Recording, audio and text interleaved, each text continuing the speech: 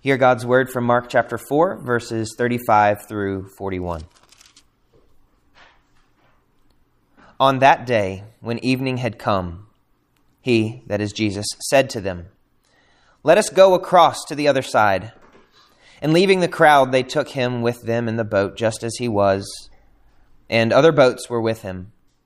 And a great windstorm arose, and the waves were breaking into the boat, so that the boat was already filling. But he was in the stern, asleep on the cushion. And they woke him and said to him, "Teacher, do you not care that we are perishing?" And he awoke and rebuked the wind and said to the sea, "Peace, be still." And the wind ceased, and there was a great calm. He said to them, "Why are you so afraid? Have you still no faith?" And they were filled with great fear and said to one another, "Who then is this, that even the wind and the sea obey him?" The grass withers and the flower fades, but the word of our God stands forever. Thanks be to God. There's some stories in the Bible that are easy to misapply. You may have heard the story of David and Goliath, taught in a sense that if you stand strong like David, you can slay the Goliaths in your life. That is not what that passage is about. And you may have also heard people say that if you have faith, Jesus will calm the storms in your life. It's also not what this passage is about.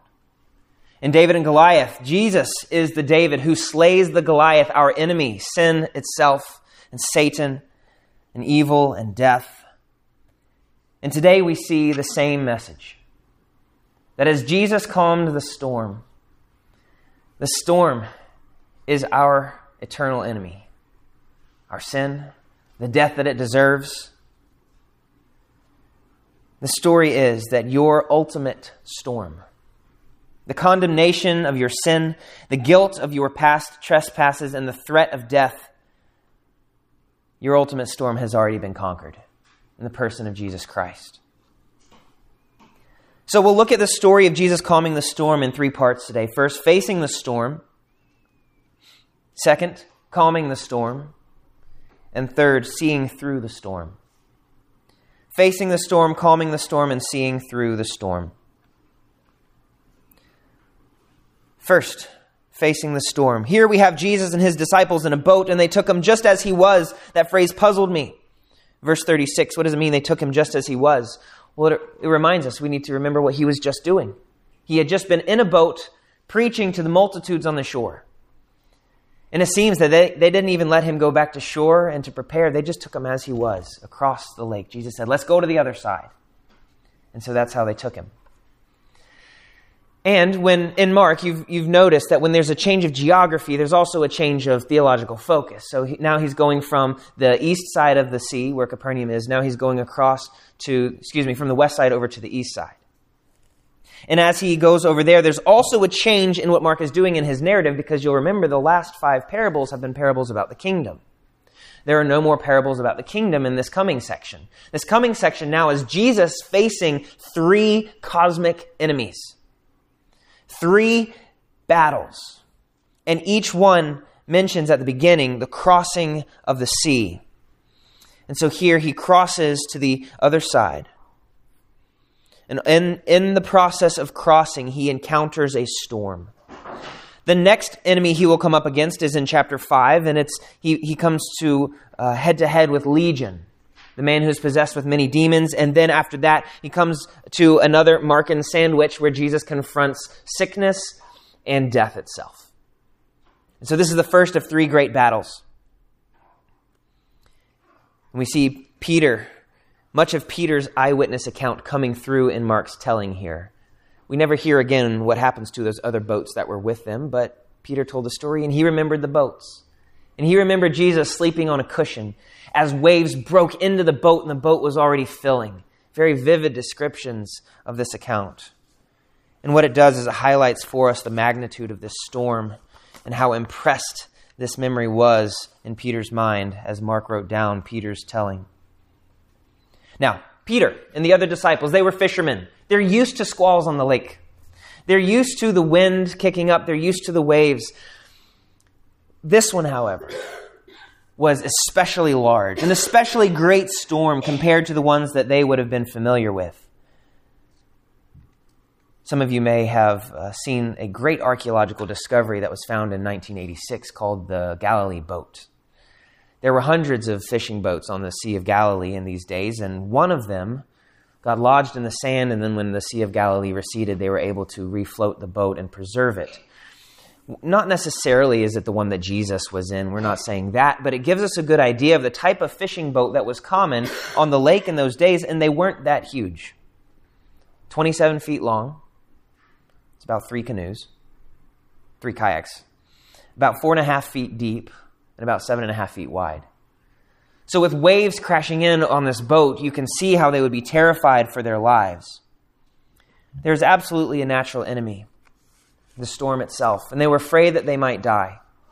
But if we look at this as just a natural battle, then we end up thinking that Jesus just fights our natural battle, so when life gets difficult, Jesus is going to fight our circumstances and make things better. He never promises to do that. He has the power to, and at times he does, and we praise him when he does. But at other times he lets the storms roll. Many of these disciples died by martyrdom. Jesus did not rescue them from those storms, but he did rescue them from the ultimate storm. And there's a supernatural element to the storm that's going on. To the Jewish mind, the sea was associated with the abyss, with the deep, as it's called, where in these places dwell cosmic enemies, creatures of chaos and evil and death itself. It's a type of personification of evil as a watery force. And we see this all over the Old Testament. If you start looking for it, you'll see it in almost every other page. That's an exaggeration, but it is all over. Job 38, verses 16 and 17 says this: "Have you entered into the springs of the sea, or walked in the recesses of the deep? Have the gates of death been revealed to you, or have you seen the gates of deep darkness?" The sea is equated with the deep, which is the word for the abyss, which is equated with the gate of death, which is equated with the gates of deep darkness. The ocean represents more than just getting wet. There are lots of other passages that equate the sea with the abyss. We have Psalm 106, verse 9, Psalm 135, verse 6, Job 28, 14. And when Luke tells the story of Jesus casting out legion into the pigs and then into the sea, he calls the Sea of Galilee the abyss in Luke chapter 8.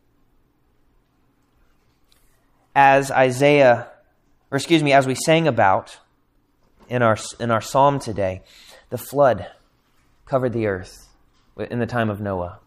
And that also is a symbol of death taking over so that God would rebuild, and also a sign of God saving his people amidst death.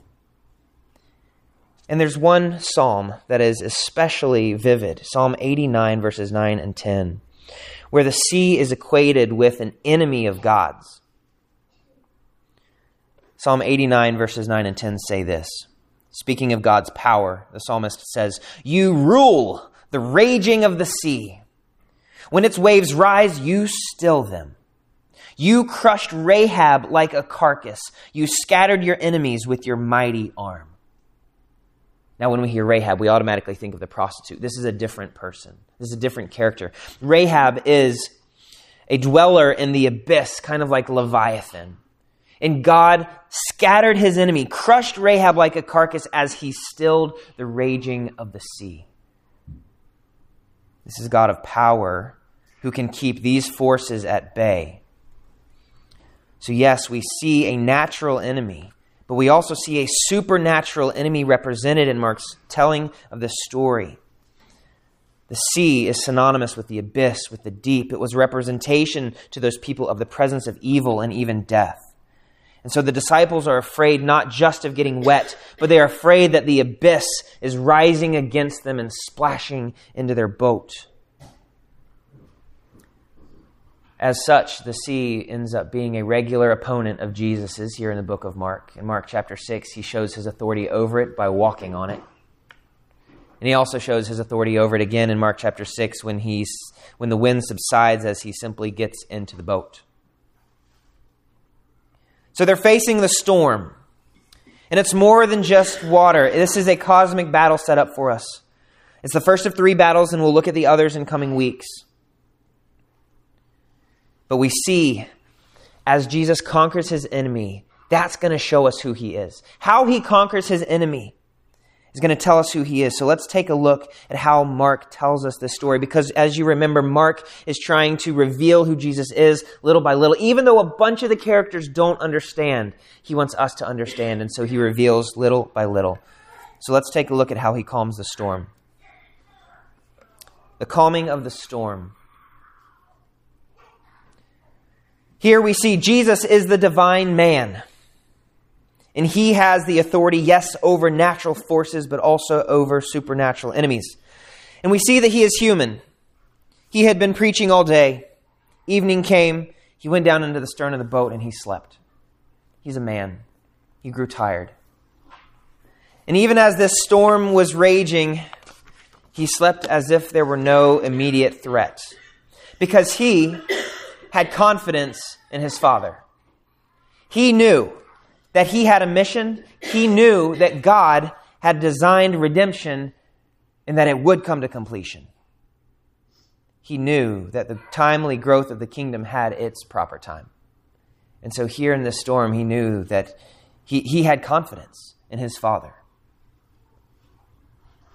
But we also see that he is divine in how he responds. Once he is awakened by the disciples, he does two things. You see this in verse 37. Verse 38. I'm off. One more try. Verse 39. He awoke and rebuked the wind and said to the sea, "Peace, be still." He rebuked the wind and he said to the sea, "Peace, be still." Notice, in both of these, the tool that he uses is his voice. His word alone has authority to rebuke the wind and to say to the sea, "Peace, be still." Now, to rebuke is a pretty common term in Scriptures. But to rebuke the wind, to rebuke the waters, had a special meaning. In Psalm 106, verse 9, God rebuked the Red Sea. Listen to this. It says, "He rebuked the Red Sea, and it became dry. And he led them," that is Israel, through the deep, as through a desert." So when God, by his word, rebukes the sea, he provides dry land for his people to walk through that they might have life. God is fighting the enemies of his people. He has utter control over the wind. And so if Jesus is doing the same thing, by his word, rebuking the wind and it obeys, that says that Jesus must have the same authority as God himself. This Jesus is divine because the wind, it says the wind ceased in verse 39. The wind obeyed. Jesus is all about the salvation of his people, just as God was about saving his people Israel through the Red Sea. So Jesus here is on mission to save his people by slaying their enemies. And so he first rebukes the wind, and now let's look at his second verbal action. He says to the sea, "Peace, be still." And what happens? There was a great calm. A great calm. Now, if you could somehow figure out how to control the wind, the waves would still be tumultuous for quite some time until they settle. I've spent some time on the Sea of Galilee, and it is beautiful, and there is a regular rhythm where every evening the waves are kicked up, but every morning it's as still as glass. It takes overnight for it to calm back down. Yet immediately Jesus said to even the sea, "Peace, be still," and it was like glass. A great calm. Jesus has authority over the natural world, but do you see the significance of what Jesus is doing supernaturally against the forces of darkness here? When Jesus says peace, this is a literal command to be quiet. And it is always given from a person who is superior to an inferior throughout the Old Testament. Jesus is calling on his authority over even the wind and the sea as he says, "Be quiet." And then he says, "Be still," which also means be quiet. Two different words to express it, but be still actually has a slightly different meaning. It's a similar command, but it's to peace, but it is the exact same command that Jesus gave in Mark chapter 1 as he was preaching in the synagogue to the demon. It's silencing. It's a word of exorcism. It's a word of spiritual power over enemies. So yes, Jesus is calming the storm, but he is also telling evil itself to be silent. What kind of authority is this? Who is this that can still the wind and the sea? Well, an understanding of the Old Testament shows us, as we've mentioned briefly, it's only God who has this power. Only God can, by his power, keep these enemies at bay. In Habakkuk 3, it's a beautiful hymn of Habakkuk's. He highlights Yahweh as one with splendor, who deserves praise, filled with brightness and wrath and anger and indignation. And Habakkuk elevates Yahweh as the mighty warrior who went out for the salvation of his people. And how did he do it? By crushing the head of the house of the wicked in Habakkuk 3:13. And how did he crush the head of the house of the wicked? But by trampling the seas, it says in chapter 3, verse 16. By trampling the seas with your horses, the surging of mighty waters. Jesus is here trampling the seas and the surging of mighty waters, because he, like the Father, is going out for the salvation of his people and crushing the head of the house of the wicked. Jesus is showing incredible authority in this moment. This is victory that is God's. This is a Savior with power. And the same theme returns in the Old Testament time and time again. Psalm 107, Psalm 93, Job 7, Job 26, and Mark 5. We'll see next week. Let's talk about this great calm. You would think that the tumultuous wind and waves would be more terrifying than the calm, but it is the great calm that scares the disciples more than anything. It says in verse 41, and they were filled with great fear. And they said to one another, who then is this, that even the wind and the sea obey him? They are in the presence of divine power. The one who was asleep on the cushion was greatly underestimated. The power that he possesses is more intimidating than any other enemy they could face, including a storm that is splashing into the boat. This is God with us. And the disciples are starting to see with more clarity who this Jesus is. That's our Savior, calming the storm. And let's look now at the third and last part, seeing through the storm. Seeing through the storms. The disciples should have seen that Jesus there in the boat with them was the one with all authority. But instead, they became an example of what not to do by letting the storm that they faced have more power in their lives than God. They let the situation they were in overshadow the person of Jesus. They only saw what was in front of their face, and they failed to take God at his word. They said, we are perishing.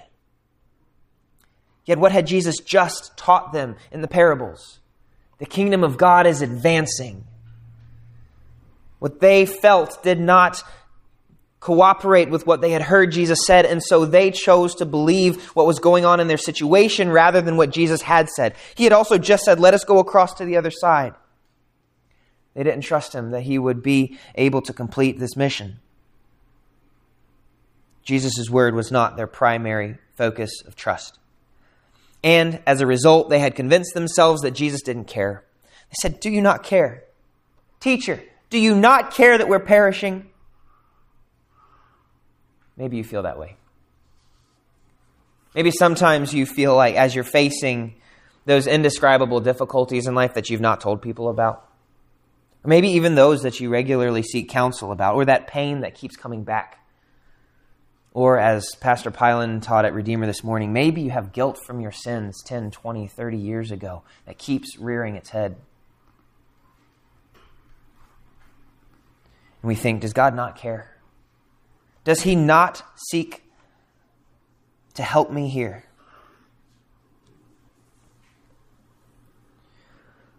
let us not do what the disciples did. Let's remember, God does not abandon his people in difficulty. They didn't take God at his word when he promised his presence in difficulties. And the famous words of Isaiah 43 would have been very applicable here, where Isaiah says, "Fear not, for I have redeemed you. I have called you by name, and you are mine. When you walk through the waters, I will be with you. And through the rivers, they shall not overwhelm you. For I am the Lord your God, the Holy One of Israel, your Savior." That message would have been very applicable in that situation, and that message is exactly what we ought to remind ourselves of when we are in our natural storms and our circumstances. Let's remember our supernatural hope. You might say, that's foolish. I know too much about science. I know too much about psychology. I know too much about my life to think that it could be fixed with some thoughts about God. Well, the fishermen were experts on the water. Their expertise led them to rebuke God with them. Let's not think that our supposed expertise in whatever our field is any more powerful than the truth of God. The fear of God is the beginning of wisdom, not our human expertise. Jesus should have been their focus instead, because we know God is greater than the circumstantial storms that we find ourselves in, and God is greater than the enemy of evil and death that we face on a day in, day out basis. He should have been the one to whom the disciples looked, and he is the one to whom we ought to look. Jesus rebuked them, calling them so cowardly. In verse 40, he said to them, "Why are you so afraid? That word is so cowardly. Have you still no faith?" Now, I can tell you, don't be anxious about anything. Fear not. But if that's just a self-improvement tip, it's not going to work. The only way we can not be anxious any longer, then the only way that we can not fear is when we have our sights set on the one who actually has authority to conquer our enemies. And the disciples did learn. As they saw Jesus in this moment, they finally it started to sink in when they said, "Who then is this?" They knew that he was on a kingdom mission, but now they see that not even a storm, not even death itself can stop this king who is on a mission. They knew that he could heal sickness, but now they see that he has control over the whole world. They know he can cast out a demon, and now they see that he has authority over evil itself. Let us look to the Savior who has such power. He is the object of our faith. And he patiently showed himself to the disciples again. And he patiently shows himself to you and to me when we misunderstand again and again and again. So let us be those who walk by faith, not by sight. Let us not be blinded by our situations and miss our Savior, who is God with us. Now, all this is a foreshadow of what Christ is going to do in 10 chapters. All of this is priming the pump, waiting to see how does Jesus conquer evil. Fast forward, and we see on the cross, and when Christ died and when he rose, the enemy, Satan, was conquered forever. He was put at rest. On that day, death was stripped of its power. Death is swallowed up in victory, Paul says in 1 Corinthians 15. "Oh, death, where is your victory? Oh, death, where is your sting? The sting of death is sin, and the power of sin is the law. But thanks be to God, who gives us the victory through our Lord Jesus Christ." We don't need to recalm the storm because the ultimate storm has already been stilled for us. Yet we will continue to face natural, circumstantial difficulties. But we won't anymore see them as tsunamis threatening to wipe us out for eternity. They will be like a water gun shooting against a cruise ship.